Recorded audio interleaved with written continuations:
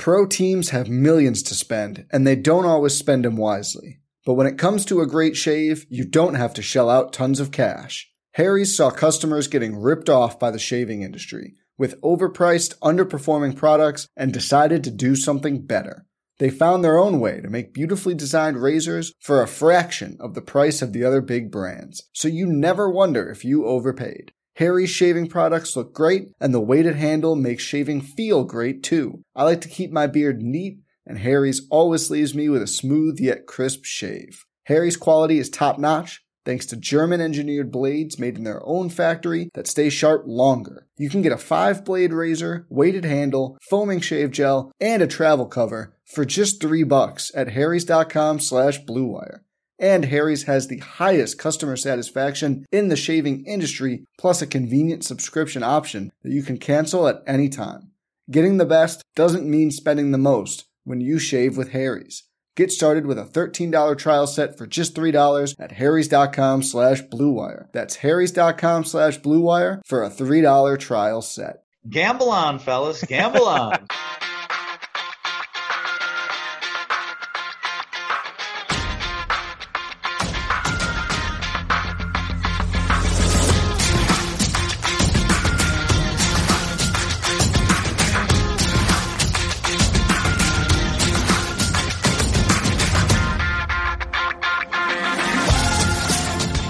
Welcome again to Gamble On, the weekly gambling podcast presented by USBets.com. I'm Eric Raskin, US Bets Managing Editor and Media Director, and I'm joined by my co-host, US Bets Senior Analyst Jeff Edelstein, who finished in a solid 6th place out of 15 in the US Bets Sports Handle Office Football Pool, a mere 5 spots behind yours truly. Yes, that's right, I am the champion. I went 39-27 over the 11 weeks the contest ran.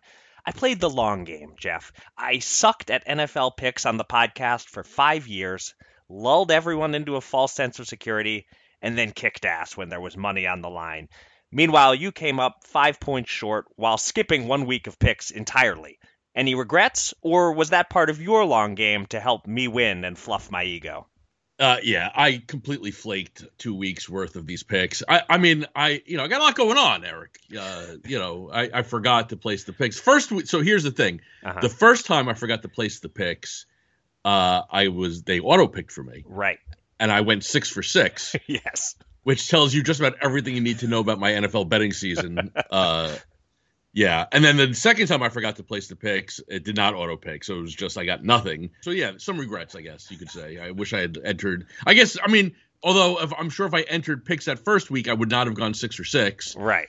So it's probably a wash all in all. But how much was this thing? How much did you win? I won $200 of our boss's money, and oh wow, yeah, I'll be thrilled to plow it all right into a few slightly below the cash line playoff DFS lineups, and it'll be gone quickly enough, I think. But yeah, I was going to say that you're missing a week entirely and going on auto pick that other week pretty much cancel each other out, I guess. But I didn't realize if you that I guess you're limited to one auto pick a week where it bails you out, and after that it doesn't do the. I don't know if were you like expecting? Well, I just won't do it this week, and auto pick may save me again, or no? Okay, I'm notoriously terrible at every year. Like Smiley's always like, hey, you want to join this? Like he runs this like awesome pool, Right.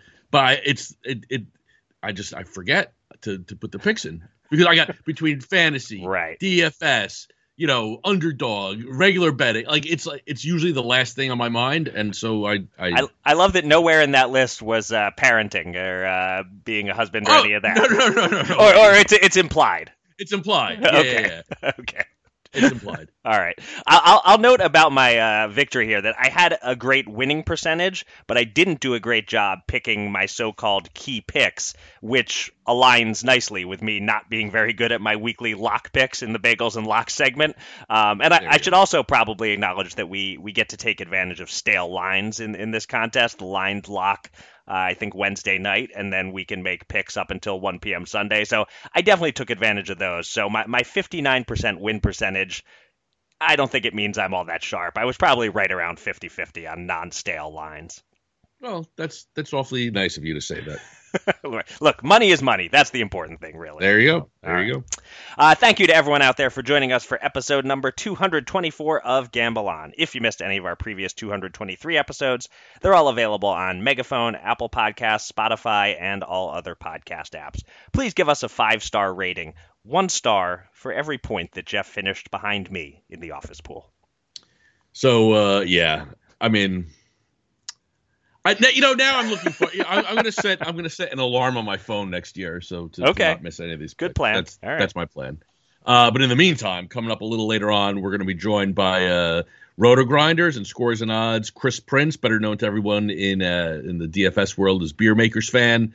This is a guy that kind of accidentally, he didn't even realize it, got me into DFS way back when. But before we get to that interview, Eric, as always, plenty of news to cover. Here's your Gamble On News of the Week, an inside look at the biggest stories in the world of gambling.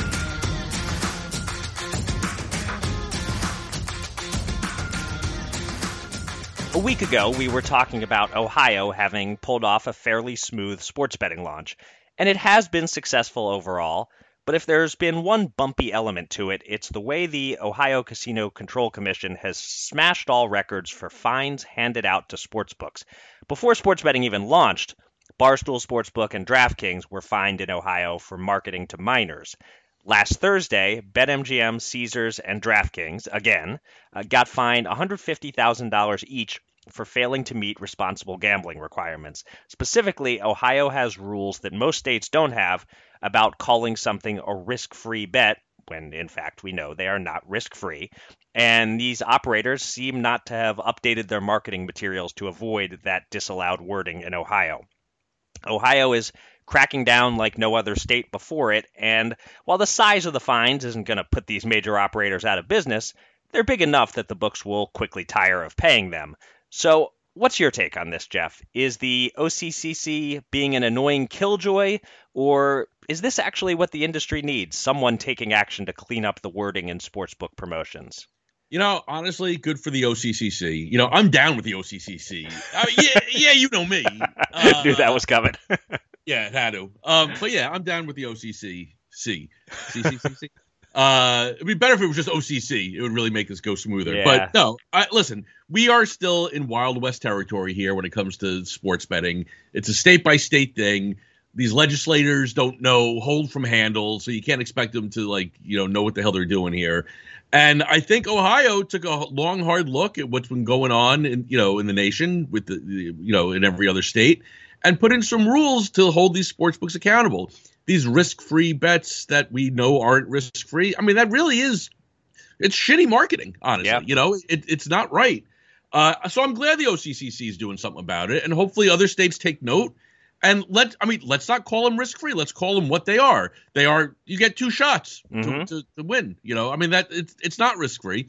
So no, I'm happy that somebody, and in this case the OCCC, is doing something about it. And yeah, those fines, these are not slap on the wrist. This is serious money.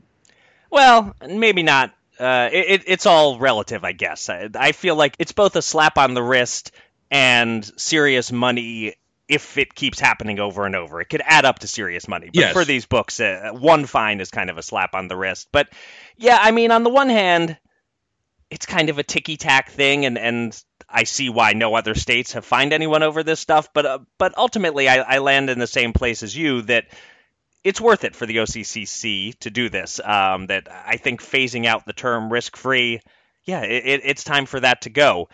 The books don't seem to have a good replacement for that term. As we've discussed, FanDuel's no-sweat bet is also false marketing, if right. Maybe not quite as bad as risk-free. So, yeah, what you said, the 2 shots, that lines up with the suggestion that I've got here. What do you think of this, Jeff? Double shot. Sign up with our sportsbook and automatically get a double shot bet up to $500. Take a shot, and if it doesn't win, get a second shot on the house. What do you think? Good? Yeah, no good? I think no. It's pretty good. Okay. I'm down with it. All right. I'm not as down with it as I am with the OCCC, but I'm down with it. Right. Well, you can only be so down with something, and I only have so much down to go around. Right. Yes, I've heard that about you. Yes. Yes. Side story here on consequences of rules being broken in Ohio. Have you paid attention to this Bernie Kosar thing? Yeah, it's such another like bullshit. Jill wrote about it, I saw. Yeah. So to just clue anyone in who's listening who doesn't know, he placed the ceremonial first bet at Tipico, a $19,000 bet on a Browns game with the potential winnings going to charity, and promptly got fired from his gig as a radio broadcaster for the Browns because he violated the NFL's employee wagering policy, claiming he didn't know he counted as an NFL employee, which I could understand. I'd say, Kosar bears some responsibility for knowing what the rules are and the fact that he's an employee, but also it was well publicized that he would be making this first bet. How did nobody with the Browns or with the NFL or someone at Tipico, how did nobody point out that he shouldn't do this until after he'd done it? Maybe he sucks as a radio announcer and the Browns were looking for an excuse to replace him. I don't know, but I do think, sort of like the Miles Austin thing, we keep seeing these penalties that are way too harsh. You had to fire him. You couldn't discipline him in some other way, a brief suspension, a forced additional charitable donation, something. I don't know. It's ridiculous. It's unfair. It's stupid, and it's going to charity. It's not like he was even doing this for himself. I mean, this is so nonsensical. The NFL needs to fix this. It's nonsensical. Yep. Pro teams have millions to spend, and they don't always spend them wisely. But when it comes to a great shave, you don't have to shell out tons of cash. Harry's saw customers getting ripped off by the shaving industry with overpriced, underperforming products and decided to do something better.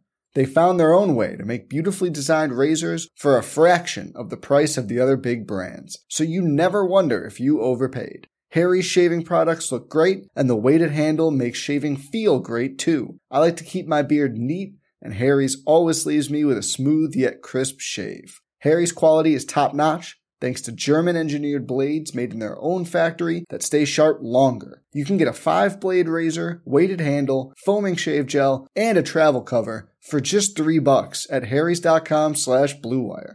And Harry's has the highest customer satisfaction in the shaving industry, plus a convenient subscription option that you can cancel at any time. Getting the best doesn't mean spending the most when you shave with Harry's.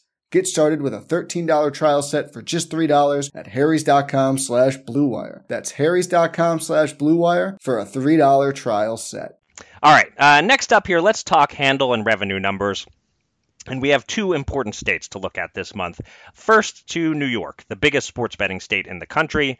December numbers are in, which means full 2022 numbers are in. And for the year, New York produced $16.2 billion in wagers, $1.36 billion in operator revenue, and $692.8 million in tax revenue, as New York, in less than a year of mobile betting, became the all-time leader in tax revenue. The other notable revenue report comes from Maryland, which completed its first full month of mobile betting in December following a Thanksgiving week launch. The handle was $497.1 million. The hold rate was a ridiculous 17.1%, but surely those numbers were inflated by people making big promo bets and taking shots they wouldn't otherwise take. The more interesting statistics to me are how the various sports books did relative to each other. Like in most states, FanDuel was number 1 in handle and DraftKings was number 2, while BetMGM was a very distant third. But in a surprise, Barstool finished 4th, just ahead of Caesars. PointsBet was 6th, and BetRivers was way behind the rest, 7th out of 7. Jeff, your thoughts? Should the folks at Caesars be worried that their marketing efforts aren't working? Or do you say, it's one state, 1 month, let's not overreact? No, I mean, I think Caesars, if they're not content with being, the 4th or 5th biggest book wherever they are, they should be worrying. I mean, it's a similar story in Michigan. Caesars is going to be consistently 4th or 5th, battling with Barstool, far behind FanDuel and DraftKings, and then another big step behind BetMGM. I mean, clearly FanDuel, DraftKings, and BetMGM are the 3 big dogs in the race right now. Can Caesars, can Barstool, can, who Bet365, who knows? Can somebody eventually topple them? I mean, I guess, but for now, no. I mean, Caesars is not a tier 1 book in the eyes of American bettors. Yeah, and we hear a lot about sort of this. There's this big 4 narrative, but I think it's clearly inaccurate. And I don't even know if I'd go with a big 3. It's a big 2. It's really a big 2. Yeah, I mean the specific numbers for December in Maryland in terms of handle, it was FanDuel $236 million, DraftKings $158 million, BetMGM 42 million. So that's already a giant gap there. Right. And then Barstool at 16.4 and Caesars at 15.6. Yeah, I think this is clearly a Big Two situation. As for New York, people will recall when then Governor Cuomo projected $500 million in taxes in a year, and there were some doubts about whether that number was too high, and they almost got $700 million in the first year. Of course, the other way of looking at this story, New Yorkers lost $1.36 billion in 1 year to sports betting operators, so not sure how sustainable that is. Yeah, it's pretty sustainable, I bet. I mean, there's New York is New York. Yeah, it's I mean, how do I phrase this the way I want to say it? It's its own thing. The state could get away with charging this, crazy tax rate because the operators have to be in New York. They can't not be in New York, And, I think sports betting isn't going away, obviously, anytime. I mean, it's just getting started. Right. So I think, they'll continue to see like this huge tax. What I'm curious to see, honestly, is what happens now. So like if Oklahoma legislators or some small state say, hey, we want to tax you at 51%, I think the sports books might just say to hell with you, not interested. But California, Florida, Texas, I'd have to imagine that at least a few legislators in those states are looking at New York and saying, well, shit, why aren't we going to ask for that much money? Yeah. And I think if they do, the operators would have to kind of bow right down to it. What are they going to do? Right. As California, especially, whatever the tax rate is, I would think that with that population, the big books are going to say it's worth paying. I mean, will they shoot for 51% in any of those states? I'm not sure, but at least, Pennsylvania is like 36, which used to be the one that was way out of line with everybody else. I think at the very least, I would expect the Florida, California, Texas to shoot for something in that range. And I'm also curious to see if other states at some point say, we're not making anywhere near what we thought. New Jersey and Michigan come to mind immediately, but those two states do have casino at tax at a higher rate, and they're making money hand over fist there, with the tax dollars. So hard to say. Yeah, I mean, So the way that the state looks to increase what they're making from all this, I guess they have two options: either add online casino or after the fact pass some new legislation that raises the tax rate a little bit on the sports betting, and we'll see which states do that. But certainly, as we've discussed, there are a couple that are already kicking around the online casino idea. Yep. All right, let's finish the news segment with something different, something a little more fun. FanDuel announced a Super Bowl promo this week, unlike any previous ideas, with a lot of money to be distributed based on Rob Gronkowski's ability to play place kicker. During a live Super Bowl commercial, Gronk will attempt to kick a field goal. From what distance? We have no idea. But if he puts the kick through the uprights, FanDuel will give away $10 million, divided among every customer who placed a bet of $5 or more on the Super Bowl. They're calling it the Kick of Destiny, which I guess is a play on the Tenacious D movie that nobody saw called Pick of Destiny. What are your thoughts on this promo, Jeff? Brilliant marketing? Lame gimmick? Both? Neither? Yeah, I mean, I don't know. It's Gronk, so it's fun. I'll laugh though if he misses, and then everyone's going to complain. They're going to want their money back anyway on the bets that they made. But I mean, I'm sure it would be a bad look for Gronk to actually go ahead and miss the field goal, and for FanDuel to not pay out the $10 million. Yeah. So, but also at $5 a bet, how many people are going to bet on this, right? I mean, whatever. I'll bet my $5 on FanDuel so that I could collect my $1.25 in free bets. Right. Why not? Have they said whether it's going to be in free bets versus in actual money? They haven't, but I guess one assumes some form of site credit, not like money you can immediately withdraw. But I guess for $1.25, it doesn't make that big of a difference. Yeah, I mean, seriously, like how many? I mean, I don't know they don't tell you how many people bet with them in the course of a year, but I'd have to imagine they're the biggest book out there. It's a healthy number. So yeah, I mean, 10 million divided by whatever the number is going to be, it's not going to be a lot of money. 10 million customers, right? Yeah, it might be. It might be more. Who knows? Yeah. I had a similar thought that, absolute best case scenario for the people who bet it would be that they have like 2 million customers and, you're getting like $5 out of this. I can't see it being anything above that. I mean, I'm also wondering if this is really going to be live. Like, how can we know for sure that it's live unless Gronk starts by telling us the score of the game and what happened on the most recent play or something like that to prove it's live, and then there's no camera cut after that. But like you, I figure FanDuel has to be doing something to make sure that this kick goes in. It's just so bad for their image. We may give away $10 million. Psych, we aren't giving away any money. Thanks for signing up and depositing with FanDuel. So it's got to go in. So I don't know if that means he's doing like an 18-yard chip shot or what it's going to be. But it's a weird thing where $10 million is really nothing to FanDuel, and it's going to be almost nothing to the customers in the end. I still think it's a pretty brilliant piece of marketing, and that, people are going to be really paying attention to this commercial. It'll get a lot of attention. I looked it up. Super Bowl ad cost something like $7 million. So at that point, what's another $10 million to give away? They're going to get their money's worth out of this and then some, but the kick really has to go in or they end up looking like jerks. For sure. Now that I'm thinking about it, it would have been more interesting if they were giving $10 million away, but given like $1 million grand prize or something in free bets. That would be fun. that I wonder if it's too late for them to pivot a little bit, have a drawing among everyone who does the $5 bet and qualifies, then a drawing like once one person wins $1 million or 10 people win 100,000 or something to make this more than just everybody sweating whether they're going to have $1 added to their account or whatever.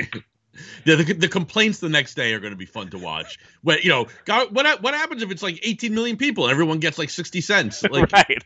It's good.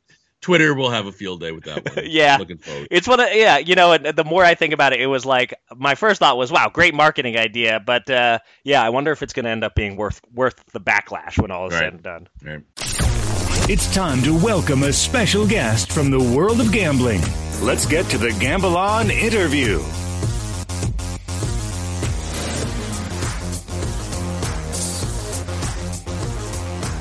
The NFL playoffs are here. We no longer have 32 teams to worry about, just 14. An ideal time to reset, reevaluate, and talk about the odds. Joining us now is a longtime DFS contributor to RotoGrinders. He makes picks for scores and odds. He's the host of the DFS OGs pod on the RotoGrinders network. And he's a Packers fan, which means he's not happy about how Week 18 went, but at least he can assess the playoffs unencumbered by rooting interests. He is Chris Prince, better known as Beer Makers Fan or just Beer. Chris, welcome to Gamble On. Thanks, guys. Thanks for having me. Love the show. Excited. Yes, my Packers were eliminated, but I got to say, Detroit was the better team on that day. And, I actually live in the Michigan area, born and raised in Wisconsin, so still a cheesehead, still loyal to all my teams, but very much in the mix here in Detroit. And boy, are they excited. I was hoping that game would come down to a playoff spot. Baker Mayfield couldn't help us out with that, but you got to be impressed by what the Lions did and went in and took that game. So Green Bay's underproduced all year. They deserve to be on the sidelines. So I'm ready to look at some other teams. I gotta jump in. I love the Lions. I want to be Dan Campbell's like helper, whatever it takes. But I'm glad they didn't make the playoffs because I would have not been able to not bet everything on them. I'm with you. That would have been a fun game. I think them and San Francisco, I don't know if they have a shot, but I think they got a better shot than Seattle would have. We'll see. Future's bright in Detroit for sure. Yep. Yeah. Well, you are about the least sore loser that I've ever heard in my life to take your team getting eliminated that gracefully. I'm impressed. I guess you've been around long in enough. Michigan, you know, these people have suffered for so long, and the last thing I want to hear is boo-hoo, Green Bay, we didn't make the playoff. Like I've had my whole life has basically been Brett Favre, Aaron Rodgers at quarterback. So I wish we had more Super Bowls to show for it, but pretty spoiled. So I guess I could sit on the sidelines once in a while. It's a great attitude. All right, so let's talk about some of the teams that are still in the hunt. Do you see Super Bowl value on any of the remaining teams? You know, you have the Chiefs, Bills, Eagles, and 49ers all at pretty short money, 5-1 or lower. Then the Bengals are about 8-1, and everyone else is a pretty hefty return. Is there a team whose price you like the most? So I want to start in the early range because it's a team I grabbed before the season started, kind of doubled down middle of the year, and that's San Francisco, and happy I did. I mean, they are looking incredible on both sides of the ball. The addition of Christian McCaffrey obviously has helped. Brock Purdy has been much better than I think a lot of people thought he would be. So kind of filling that Jimmy G role, and it's just a perfect system for him. So the value feels sucked out of that. I mean, I was in at 17-1, in again at 14. So now at 5, I still think there's some decent value if you believe in them. Their road to the NFC Championship looks fairly easy, so still think there's a little bit of value there. But as far as some of the longer range ones, Dallas really stands out to me, guys. And I know Dallas is a team, you never know what you're going to get. Can Dak Prescott keep the turnovers under control? But they have what it takes. I know they're dealing with some defensive injuries, and that may hurt them. You got to get through Tom Brady. I know we're going to talk about that here as well, but I think Dallas is a team with enough where they can go on the road. Defense travels, the old saying in the playoffs. I think they can go on the road and do some damage. So out of any of those teams down there, I think they have the most realistic shot at landing in the Super Bowl. Tough road. I mean, going through Philly, San Francisco, not going to be easy. They look like the most talented team down there if you're looking for a longer shot. Okay. Before Jeff follows up with that question about the Bucs and Dallas having to go through them, I want to ask you a follow-up on the other team that you mentioned, San Francisco.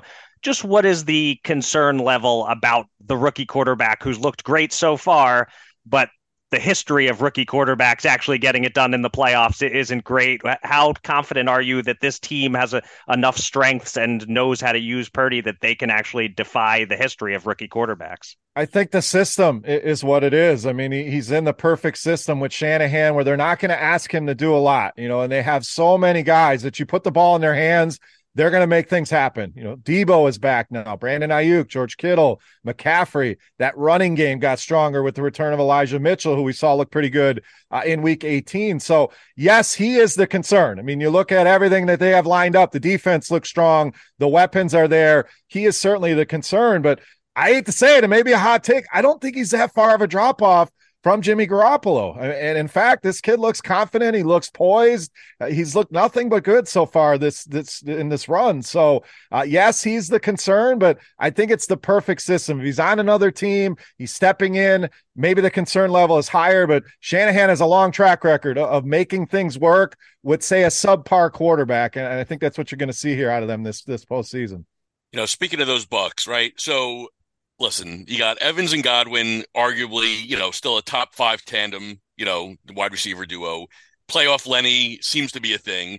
Tom Brady, let me just check real quick. He's been to 311 championship games, so he's got the experience. I mean, is it possible that these guys were playing possum a little bit, that they weren't giving, I don't want to say giving it all, but maybe holding back a little bit, and now that the playoffs are here, it's like, they're pulling the plugs and they might be a real dangerous team? I will never count out Tom Brady. I've lost a lot of money betting against Tom Brady and thinking he's going to retire and he's washed, and we've heard it all. And the guy just continues to defy the odds. So he's the thing I feel good about. The problem is the body of work. I mean, they just have not looked like a good football team all season long. So to go through 18 weeks and then suddenly you're going to turn it on, find that hard to believe. Now, could they beat Dallas? Yes. Dallas has shown they're a very beatable team. But for that team to go on the road and beat a Philadelphia, beat a San Francisco, that to me would be, they would need Tom Brady to really be at his best. And we've certainly seen that down the stretch of games. They've been down, they've made some miracle comebacks. I just don't know, with the health of that offensive line, it's going to get tougher as you go along. Dallas, pretty fierce pass rush. I think that's the biggest mismatch in this game is Dallas's defensive pass rush against this offensive line. You put pressure on Tom Brady, that's when he starts to struggle. So is it possible? Yes. I am never, ever, ever going to count Tom Brady out until the clock says 0. He's eliminated. Okay. I mean, the guy even retired on us and then reappeared. So I don't put anything past Tom Brady, but this team, I don't know. They just don't look like the same team that we've seen look strong in the past. I'd find it shocking for them to move past the second round. Beating Dallas, that would not shock me. To see them beat a San Francisco or Philadelphia on the road would be a big time shock to me. All right, so you are ready to lose more money. Yeah, apparently so. So the first round game that really appeals to me is this Chargers-Jaguars game. It's the closest thing on this week's slate to a pick'em. The line has moved a little bit between 1, 2.5. The Jags blew them out. That was really early in the season, though. Does that mean much to you? And also, I personally lost a lot of faith in Brandon Staley, watching him leave all his starters in on Sunday. Do you favor Doug Peterson in the coaching matchup here?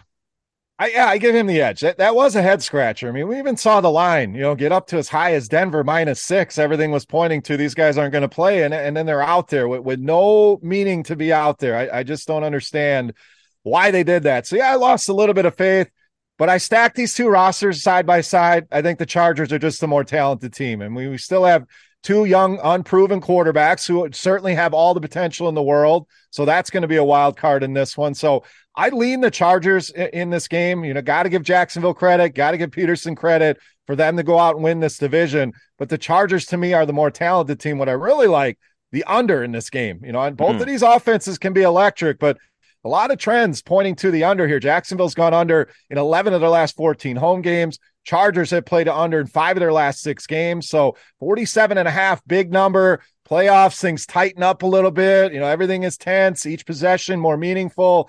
I think you get some struggles here from these quarterbacks. Under 47.5 to me is the better bet. It is a coin flip. That's the thing. I'm leaning the Chargers, but I'd rather leave that alone.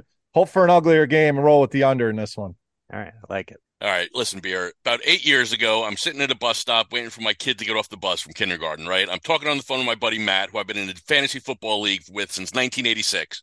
He says, "Have you heard about this daily fantasy sports?" I said, "Sounds scammy. I don't know. I'm not doing it." He goes, "You got to do it. Once you do it, you're not going to care about our fantasy league anymore. You're going to be all in on this." So, all right, I'll give it a shot. So I go home, I poke around, I enter a few contests. A day or two passes, I type into Google daily fantasy sports, help, whatever.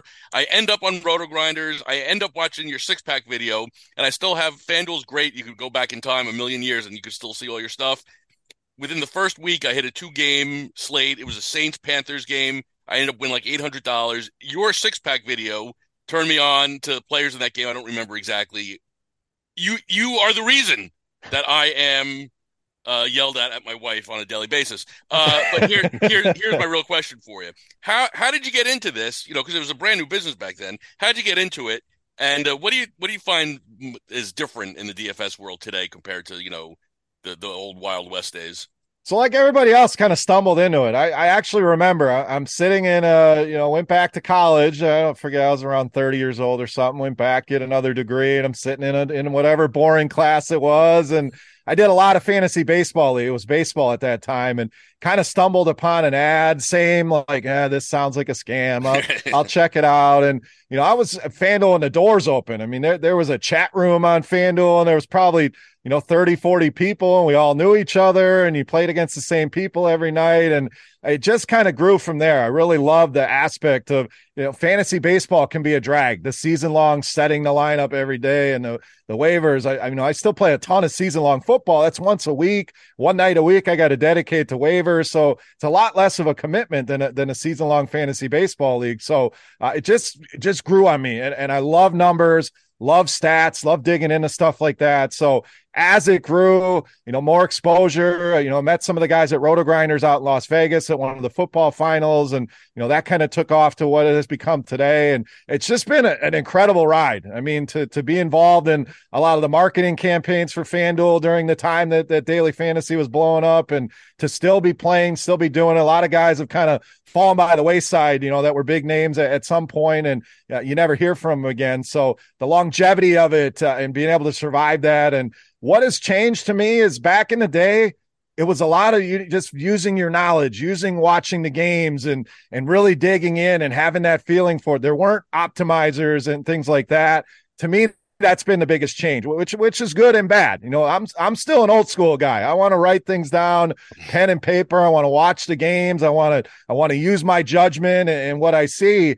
And nowadays, you're outnumbered. These computers are running millions and billions of simulations, and we see it in gambling as well. That just the computers are starting to take over, and it's a good thing for the newer player to put everybody on somewhat of a level playing field where they have access to that information and good projections and can build solid lineups. But that has come night and day from when I started. Again, there was none of that. There may have been some projections somebody threw together. There were not ownership projections. We didn't know about stacking. You kind of learned all of this as you went. So it's been a good evolution for the newer player.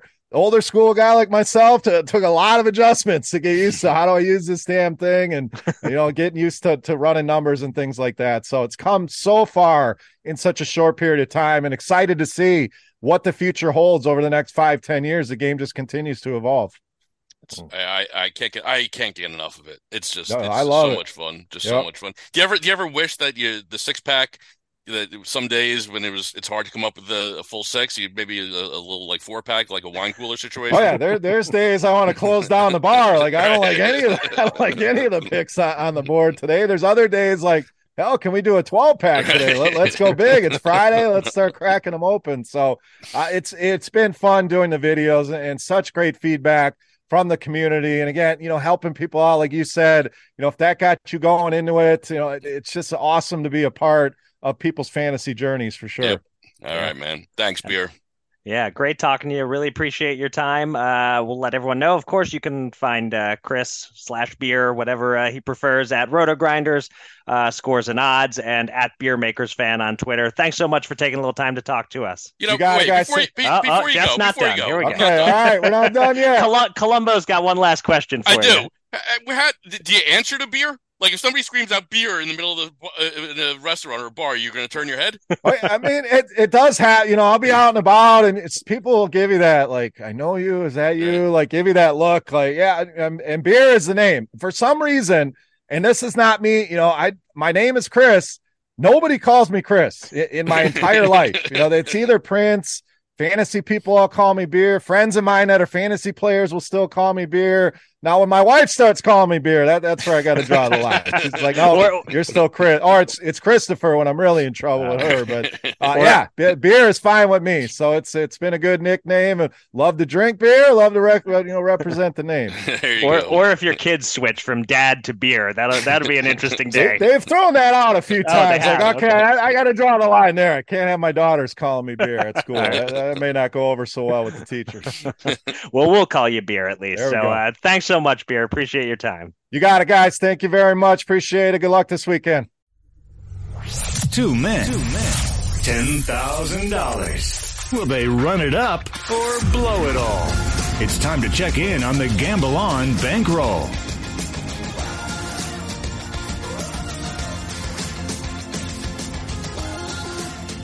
We'll get to bagels and locks and some DFS talk shortly. But first, let's update our betting bankroll. One new bet that we made last week was graded. I took Georgia over TCU, giving 12 points. I should have bet this one points betting style, but anyway, nice tidy $100 profit there. We also had lots of NFL futures graded. These were all bets that I had placed prior to you coming aboard, Jeff. Antonio Gibson under 974.5 rushing yards. We won that one by about 400 yards, so that's worth $150 in profit. Baker Mayfield under 3,700.5 passing yards. He also got barely halfway there. We win $100. Kyler Murray under 530.5 rushing yards. That one we needed some injury luck, but still, a win is a win, $100 profit. I put $20 on CeeDee Lamb to lead the league in receiving touchdowns at 20-1. Didn't come very close there. But last one, the biggest winner, I took Chiefs and Chargers to finish 1-2 in the AFC West in either order at plus 210 odds for $100. So we won $210 on that. I should note we have a bunch of NFL individual awards bets waiting that are mostly not looking so hot, but we do also have your bet and John's bet on the Bengals to win the Super Bowl at great prices. So we shall see on all that. For now, we won $640 on the week, so we're now down by $1,714, the lowest that number has been in a while. We have $1,395 on hold and futures bets, leaving us with $6,891 available to bet with this week, and you are up first, Jeff. All right, I'm gonna make most of our money back right here. Uh-oh. I'm scared to hear that, but go on. That's a $150 parlay at plus 1,085. Okay. Keenan Allen over 6.5 receptions. Chris Godwin over 7.5 receptions. Saquon Barkley over 99.5 rushing and receiving yards. Christian McCaffrey anytime touchdown. It's on DraftKings. Add them all up. It's plus 1,085. Quick rationale. Playoff time. Teams are going to do what they got to do to get the ball in the hands of their players. Keenan Allen, Chris Godwin, target monsters. They've both hit their overs on these numbers more often than they've not. So I like that. Christian McCaffrey is scoring a touchdown, or my name isn't Diamond Jeff Edelstein. Why should Red Hot Rasky get all the nickname love? Yes. And Barkley over 99.5. I mean, I can't imagine how he doesn't get there. They're just going to give him the ball as often and as they can. So that's it. That's my rationale and all that. And I'm going to win that parlay. Okay, and so $150 at 1085, so that's something like $1,1700 we're getting back if it hits. All right, we're gonna zero out our balance. We're gonna be right back. All right. I like it in theory, and I like each individual leg. Each one makes sense. Will all four deliver? No, three of them will. Three right. of them will, and I'll miss one by 3 yards. Right, or one catch or something like that. Yeah, guaranteed. It's funny you bringing up the Red Hot Rasky nickname, which I gave myself in my Line It Up column around the middle of the season, and then kept it going as a running joke. I posted the latest Line It Up column on Facebook, which I never do. Once every couple months I'll share one of my articles on Facebook, but I posted this one on Facebook, which led my wife to read it, which she never reads anything, and she had to comment back to me questioning Red Hot Rasky, and was rather I guess not amused by it. I don't know, maybe embarrassed by it, I guess is the right word. And then I told her, look, it was her wifely duty to give me that nickname long ago, and she failed, so I had to give it to myself. That's right. No, she's 1,000% in the wrong here. You are Red Hot Rasky, and that's that. Thank you. Thanks for having my back. Appreciate it. What was your nickname again? What did you give yourself? Diamond Jeff. Diamond Jeff. Okay. All right. I'll try and drop that into casual conversation. It's not going to be easy. All right. For my first bet, I'm going to do a classic 3-team tease on the NFL's big favorites. And, I locked this down in real life at better numbers on Wednesday before the Tua news and when there was still some Lamar Jackson optimism.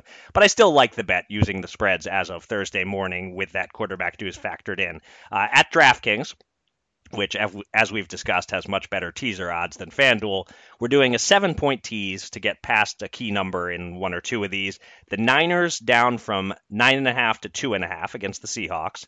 The Bills down from 13 to 6 against Skylar Thompson and the Dolphins. It was going to be -2 yesterday, but so be it. And the Bengals down to -1.5 against the Ravens and a quarterback to be named later. I know these are all divisional rivalries, teams that have seen each other twice already, so close-ish games are possible, but I don't see how the Dolphins or Ravens keep it all that close without their starting quarterbacks. As we know, the Bengals are playing lights out right now, and the Niners, I could certainly see the Seahawks beating the unteased spread here, but getting it under a field goal, that feels pretty safe given the overall talent gulf between these two teams. So a 7-point tease is +130 at DraftKings. Yeah, after you just tried to make it all back in one bet there, I feel like it's pretty lame to go just $100 to win 130. So let's get crazy, $200 to win 260. I love it. So I've lit a fire into Red Hot Rasky. You have indeed, Diamond Jeff. All right. My next one here, it's a little bit of a double shot here. Andrew Putnam to win the Sony Open this weekend. $10 at +5,000 to win. Okay. And then $20 at +900 to finish top 5. Okay. Ask me why. I was about to say, what's the rationale behind this, Diamond Jeff? So, I suffer from all manner of, mental health, anxiety, and can't sleep, and insomnia, and all that stuff. And I've discovered that listening to golf podcasts put me to sleep. Yes. I like golf. I'll bet on golf. But listening to golf podcasts, previews. Well, Justin Spieth, he's really good in Bermuda. Within 5 minutes, it's Jordan Spieth, I believe. So that shows how much attention you're paying. Well, I'm sleeping. What do you want from me? Right. But twice this week on 2 different podcasts, I've heard his name mentioned, Putnam, as a dark horse. So I said, well, I don't know. I'll mention it a third time. Third time's a charm. And there we go. So Putnam to win. $10 at +5,000 and $20 at +900 to finish top 5. What's the worst that could happen? Yeah, look, $30. Right. Yeah. If that's the worst that can happen, no harm done. And his last name is Putnam. How could he not be good at getting the ball in the cup? And honestly, the other thing, I need one of these stupid dumb wins. You know what I mean? I need a non I need a lucky win. That's all. Right. That's what I need. I need a lucky win. So this is where I'm going. It's a shame you couldn't have just turned to auto pick to do this for you, but It would have been better, probably. probably. All right. So for my second bet, haven't placed a boxing bet in a few weeks, and it's time to remedy that.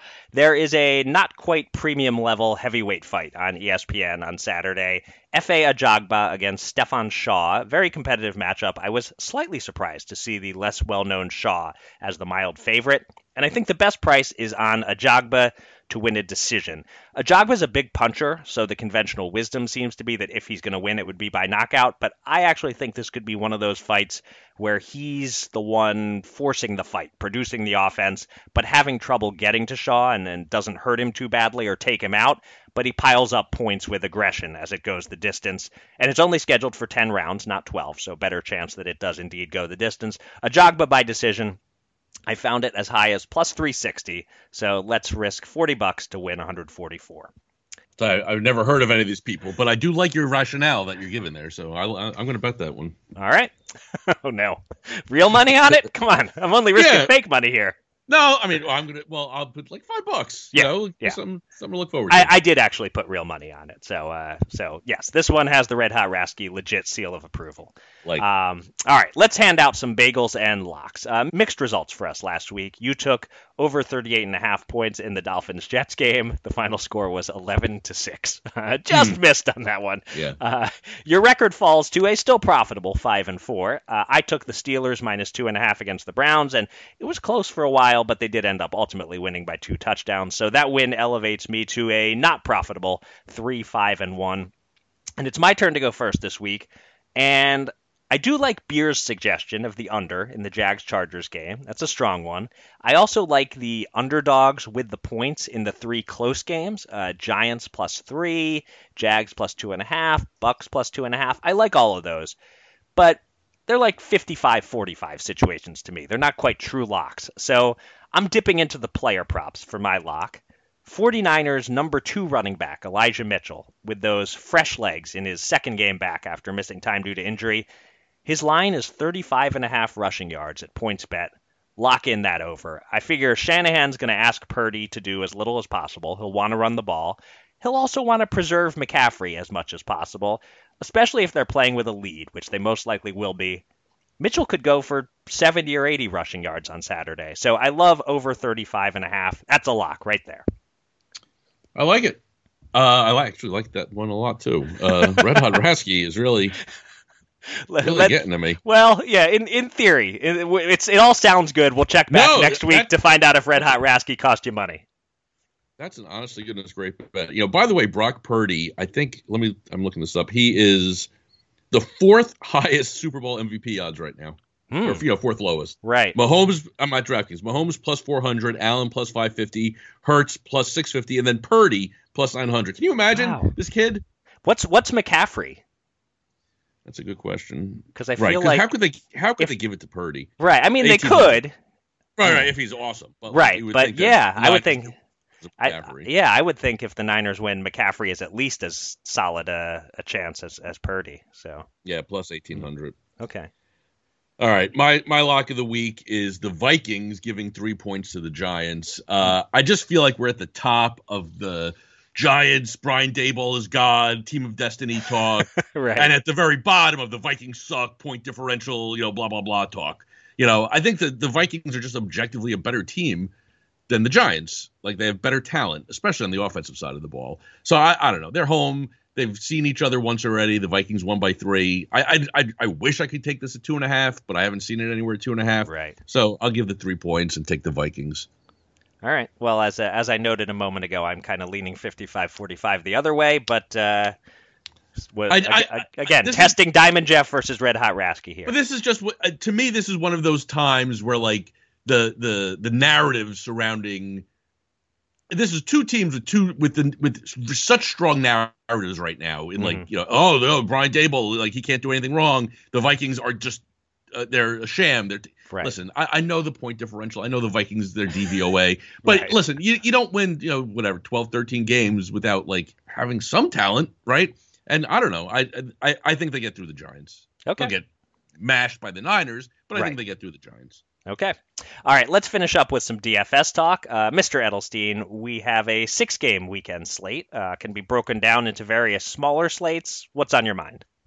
Yeah, I'm pissed off because, I mean, every year I hope against hope that they make the big slate, the big tournaments, but they don't. The biggest tournament on DraftKings is like a $15 400,000 prize pool for the 6-game slate, but they have like Millie Makers and like their regular slates for the 2 and 3 game slates. I hate small slates, honestly. Yeah. I play them, but I don't like them because you can't, there's no room for error. You have to get everything right. I mean, I'll play them, whatever. There's things that are out there that are like, on that 6-game slate, it's interesting to me. You want to jam in like the McCaffreys of the world, but like I was sort of Lenny Fournette is like 5,300, I think, and James Cook are like 4,800. Yeah. I like the idea of teaming them together. If you think the Bucs are going to win, Lenny's going to have a decent game, I think. They're going to want to feed him the ball. James Cook might be the number 1 back in Buffalo, and they should kind of roll easily. So maybe Cook gets a few extra carries. So I like that. And then if you're going to not play McCaffrey, then you play Purdy, right, at like 5,300. Right.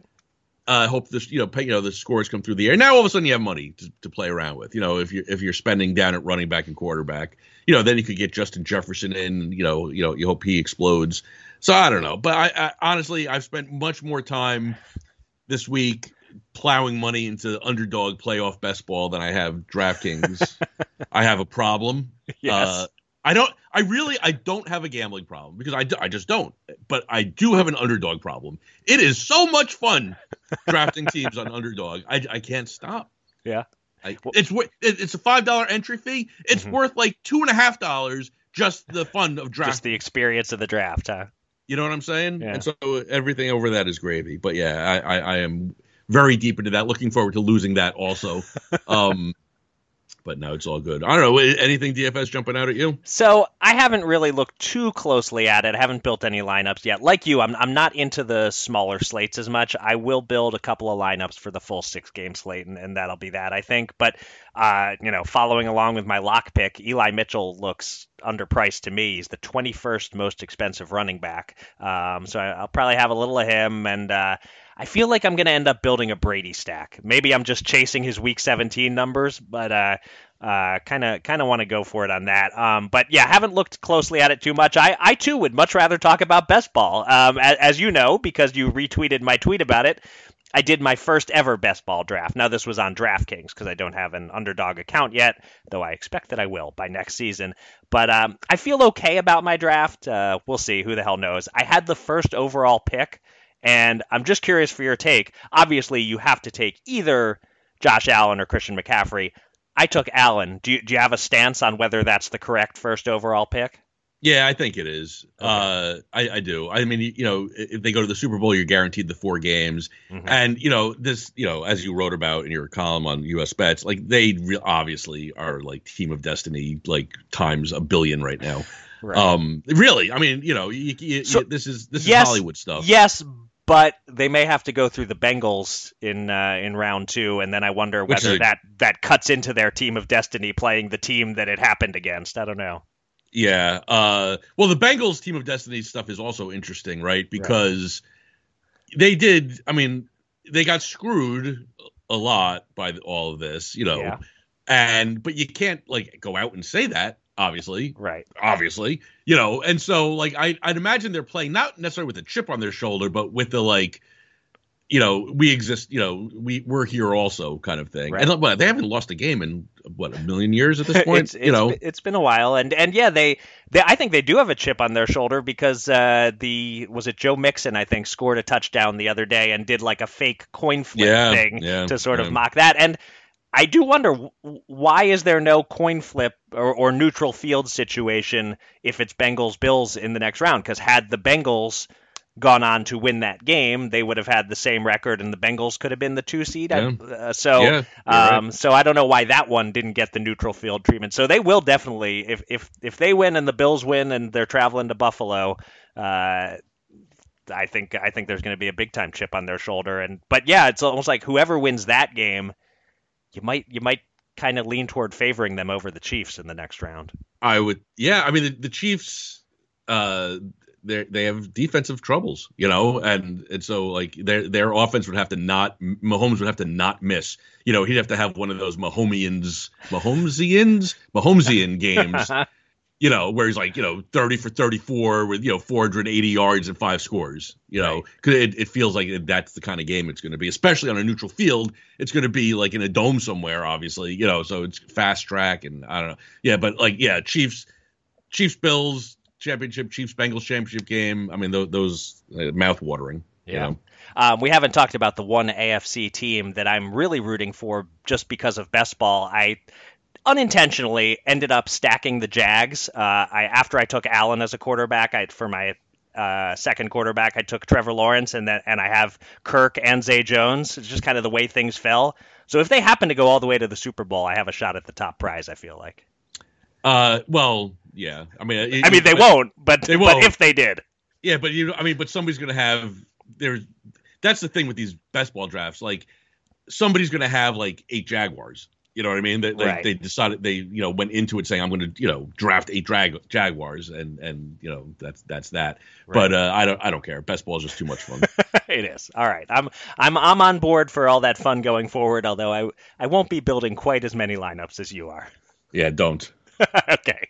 Good words of wisdom from Jeff. Don't. And that'll do it for this episode of Gamble On. Thanks to everybody out there for listening, and thanks again to this week's guest, Chris Prince, a.k.a. Beer. You can find me on Twitter at Eric Raskin and Jeff at Jeff Edelstein, and follow US Bets at US_bets. Go to usbets.com for all the latest news and analysis from the world of gambling, and subscribe to this podcast on Megaphone, Apple Podcasts, Spotify, or anywhere else. And with that, Jeff, please take us out. Yeah, I was going to do a whole spiel about my best ball troubles, but I just talked about it. So right now, you have to understand, I'm not like I've built like 160 teams. Like, I have a lot. I just don't stop. At $5 a piece. Yeah. Okay. I basically, and last year I made the best ball finals. Not this. Last year I did, and I won like $1,000. So I have plowed every last dime that I made last year, and that I kind of lost this year, back into playoff best ball. So I really, really, really would like to win. I'm sure it's going to be like a Giants Jaguars Super Bowl, and I will have 0 players, and so that's the kind of year I've been having. But at least